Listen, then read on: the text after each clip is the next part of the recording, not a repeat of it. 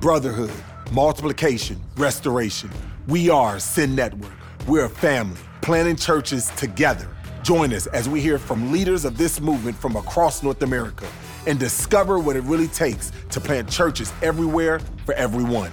Today we're talking with Chip Dodd, founder of Sage Hill Counseling Center, about how emotional health fuels personal ministry.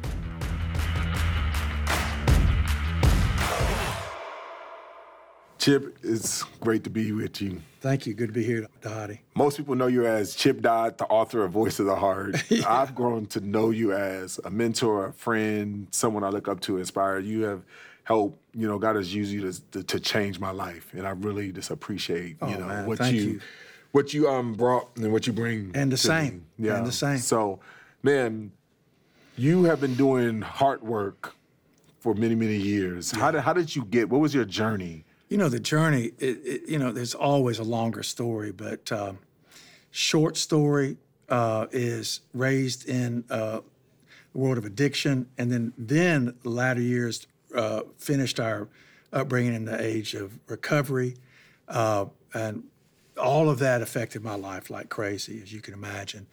I got into recovery myself in the late 80s, recovery of my own heart, and then got a PhD in counseling.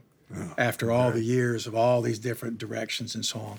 And when I was working on my doctorate, I was also looking at life like it really is, instead of like I'm educated to think. And I kept coming back to our brains don't matter as much as the heart of who we are does. Mm-hmm. Anyway, over the years of working with people and so on, it finally hit me that the heart is a matter that matters more than our thinking. Yeah. And that we continue to put figuring in the place of feeling and discount feeling as some kind of garbage or weakness or neediness that makes us less than or weak or vulnerable, negatively vulnerable. Yeah. So long story short, I ended up writing a book about the feelings, the 8 feelings. Yep. That God has given us, literally, I believe with all my heart, that God has given us 8 tools that allow us to live fully in a tragic place. You know what's interesting about that? We are 2 grown men, former athletes. Yep. You know that. Sitting on the couch. Strong safety. Yeah. But sitting on the couch, I won't call this a love seat because we're still grown men. But 2 grown men sitting on the couch talking about feelings. Yes. Like that's totally former athletes. Yes. Talking about feelings. That is so countercultural. That's against all the rules. Yeah. All the rules, all the roles, all the scripts. And yet when people don't tell the truth about what's happening in their hearts, I mean, the longest journey a human has run away from is the longest journey we have to return to. It's 18 inches from our heads to our hearts. And if we don't talk about what's happening inside of us, we're alone. Yeah. We're isolated. And, in the scriptures, it's very clear in the book of Peter, it says, "But beware, dear brothers, for the deceiver prowls about like a roaring lion, seeking someone to devour." And the thing is, lions hunt for stragglers. And human beings straggle or get left behind or leave themselves behind by being alone within, not being known from the inside out. Yeah. And Dhati, scriptures, the Psalms especially, are full of human being confession and admission of struggle. Yeah. Even the struggle to celebrate. Yep. I mean, David was mocked by his wife for celebrating, right? Mm-hmm. So and God has called us to live fully between 1 and 10. The depths of our griefs because we live in a tragic place, and the swelling up of our celebration because we live in a place where victorious, incredible things happen too. I will never forget this first time that we met. We were, in the room, and you unlocked the voices, of the heart, and you talked about this 8 feelings, and these are tools that God used. And I just remember, it's like, man, like the scales falling down literally from my eyes and just saying, this is what I'm missing. Yes. I've been to seminary, I've got master's degrees and all that when talking about theology. Yes. But I was just like, this is the anthropology that so many of us need, of just being able to say, this is what it means to be human. Yeah. And the more of me that I can have is the more I can actually take to God. Yes. Talk to me about that. Talk to me about, like, why is it important for us to learn this and specifically to destigmatize this idea of the emotions, our feelings? Yeah, it's like, you use the word learn, which I agree with, but it's almost like we've got to relearn. We got to go back to how we were created. I've worked with professionals mostly for the past 25 years, pastors, physicians, people in jurisprudence, people in academia, servant leaders. Not the business people as much as the people who want to make a difference in life. And this is the big trap, the big tragedy that I've seen over those years, quarter century and more, is that they started out with this incredible passion of heart. And because they didn't know how to do heart, or they didn't know how to admit what was happening inside of them, they weren't using their brains to articulate what was happening inside of them. They were using their brains to figure out how to accomplish. So what happens, so many of these caregivers wind up running out of gas. They run out of emotional capacity, burn out. Yep. Because the heart is the wellspring of life. We need to guard it with diligence. And if we don't know where the well is to replenish, then we can't go get the water that we wish to pour out on others.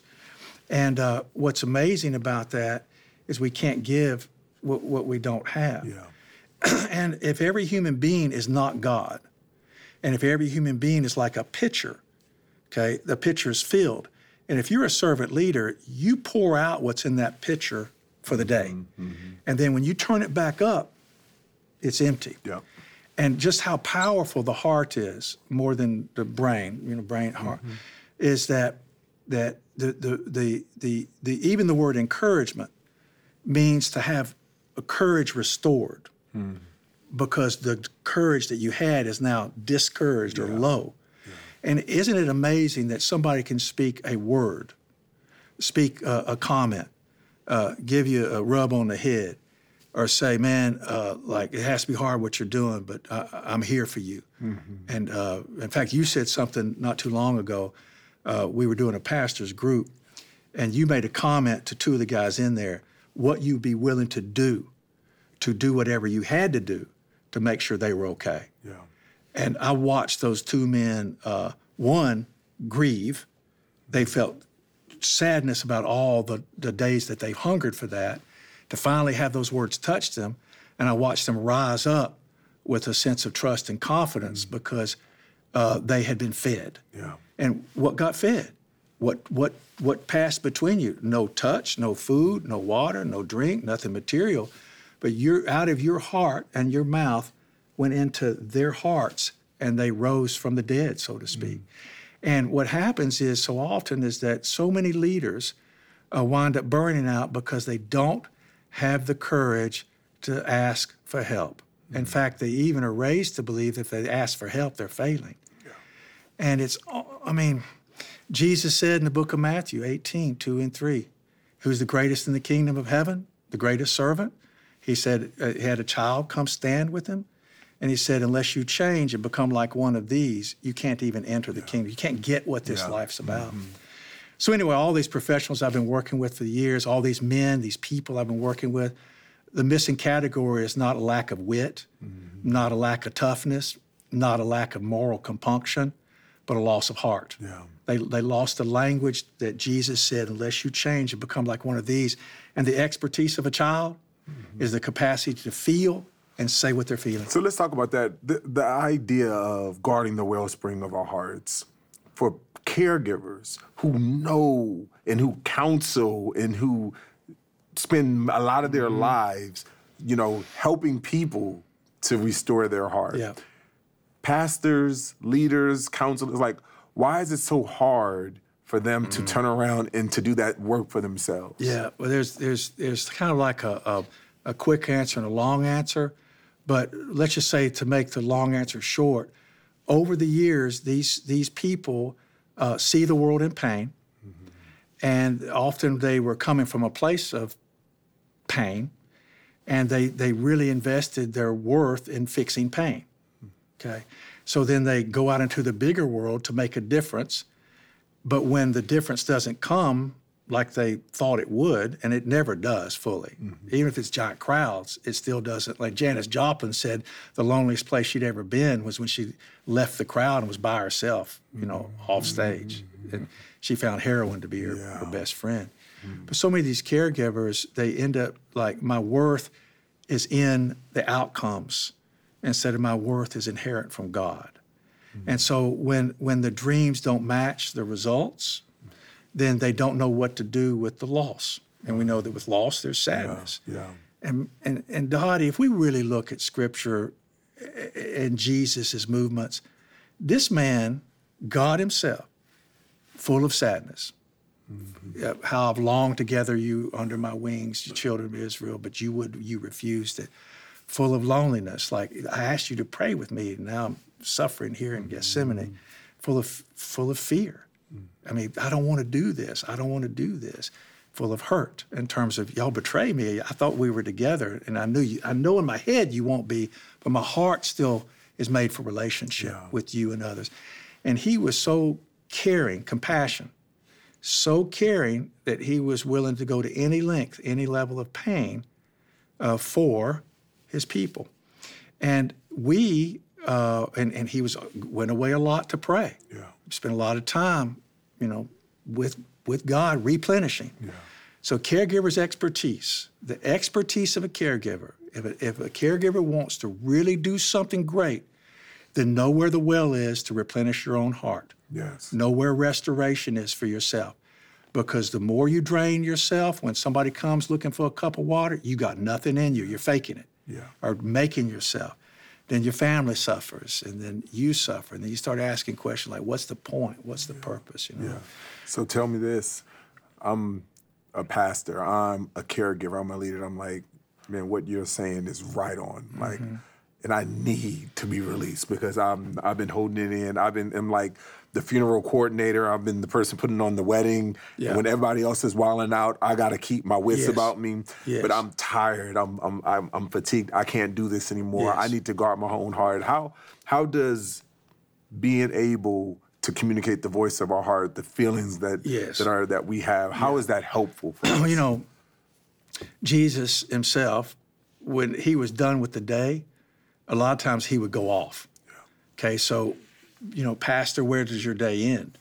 And when you're done with the day, in spite of the demands, put up the phone and go be with God, go be with your spouse, go be with your children, go be with yourself. And when you're doing that, tell the truth. But how do you tell the truth? Well, here's how to tell the truth. You tell the truth about what's going on inside your chest. And God has given us 8 tools of communication, truth-telling, for our brains to use to articulate the experiences of our heart. And those 8 realities, those 8 tools are universal.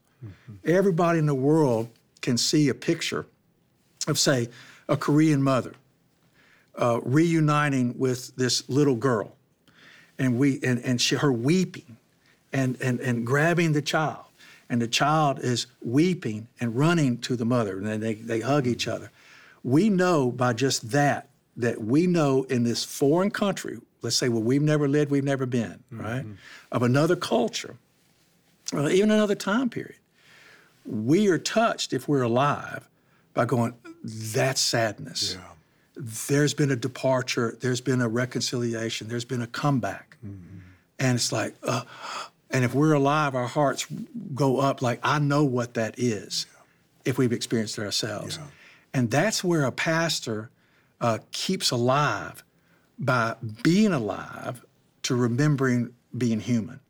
Like if he forgets sadness and is always trying to fix it, if he forgets his own loneliness, always trying to stop others, then he's trying to stop the impossible instead of staying relational from his own awareness of his own humanity, and therefore can have compassion towards other humans who are like suffering. So loneliness is understood and known, sadness, hurt, fear, anger. And you're saying, though, these are the tools. These are the tools that God gives us. And so in the book, you talked about the idea of 8 feelings. These are the feelings. Why not 9? Why not? Why 7? How did you come up with how is it 8? I know, and that's the great question, because it's like all I can do is say, how come 3 primary colors? Or how come 8 musical notes? How come certain numbers of teeth? I don't know. I mean, but if you can find more, then let's talk. Because I have been looking and open to say, are there more? And it's like, that's them. They don't restrict us, though. They don't put us in a box. Because, those 3 primary colors, out of those colors come thousands of tones and hundreds. And out of those musical notes, we haven't finished the symphonies. But if we can't speak the truth of how God made us, then how do we get the needs met that we're made to get met, Tragically, though, we live in a world where feelings are associated, like you brought up, the athletes. Yep. It's like we started breaking rules by saying, man, I'm hurting. Yeah. But you think about real warrioresses. I mean, warriors get wounded, and that means they get hurt. Yeah. It means they go to battle and they experience loss. Warriors also have times when they want to go home so badly that it's like they get sick. Yeah. It's called homesick. Yeah. And so warriors need warriors. Like when that warrior's wounded, they need a circle of warriors around them. Say, we're watching out after you while you heal. And we're going to watch out for you to make sure nothing happens to you. And they know to do that because they know what it's like. Because they can look in the middle of that circle and say, someday I'll be in that circle. Yeah. And so I will give to you what I will need myself, and I will need myself what I'm giving to you. Yeah. Isn't it something that the golden rule? Yes. Do unto others as you have them do unto you. And if we don't know the person on the street, the person we're attempting to serve, if we can't remember and we lose touch with what it's like to be human, then we're not giving them what they really need, which is the relational touch that brings them back to a relational God. Yeah. I'm just imagining, like you talk about the stuff we're talking about is about being present, going to a boss, hey, you make me sad. Yeah. You hurt me. This is a great question. So it's just kind of like, I mean, wrong person. How do you really express this out like in real life? Yeah. Like not in your fantasy world. Yes. Like, it's kind of like, it feels like you control the world. But you tell somebody you have feelings, they go, oh, well, let's change the world. Yeah. This isn't for babies. Yeah. This is about replenishment, restoration. This is about redemption, recreation, so that we can go out and wage war, not like the world wages war, but wage war with love. Like there are people you don't tell this to. You are known to people who you want to know you, and you're known to people who know themselves. It's a circle of replenishment. The disciples got together and shared everything with each other. But when they went out into the world, they were as cunning as serpents and as innocent as doves. I mean, as Paul said, I'll be all things to all people. But when he sat down with his brothers, I'm pretty sure he said some things he didn't necessarily say in public. You know what I mean? Yeah. No, he shared his heart. Right. Like he and Barnabas got into it. And was it John Mark? Yep. It's like, can y'all not get this together? They were struggling around issues of the heart. Yeah. So. That's good. Yeah. Man, there's so much more that we can just talk about. I mean, I would love to talk about it some more because as we even talk about this, the idea of trauma, let's take another time to talk about just the issues of trauma and how emotions and feelings connect, to us as we're dealing with trauma and traumatic times. Definitely. So appreciate you. Thanks, man. Thanks, Dhati. Good to see you. Good seeing you.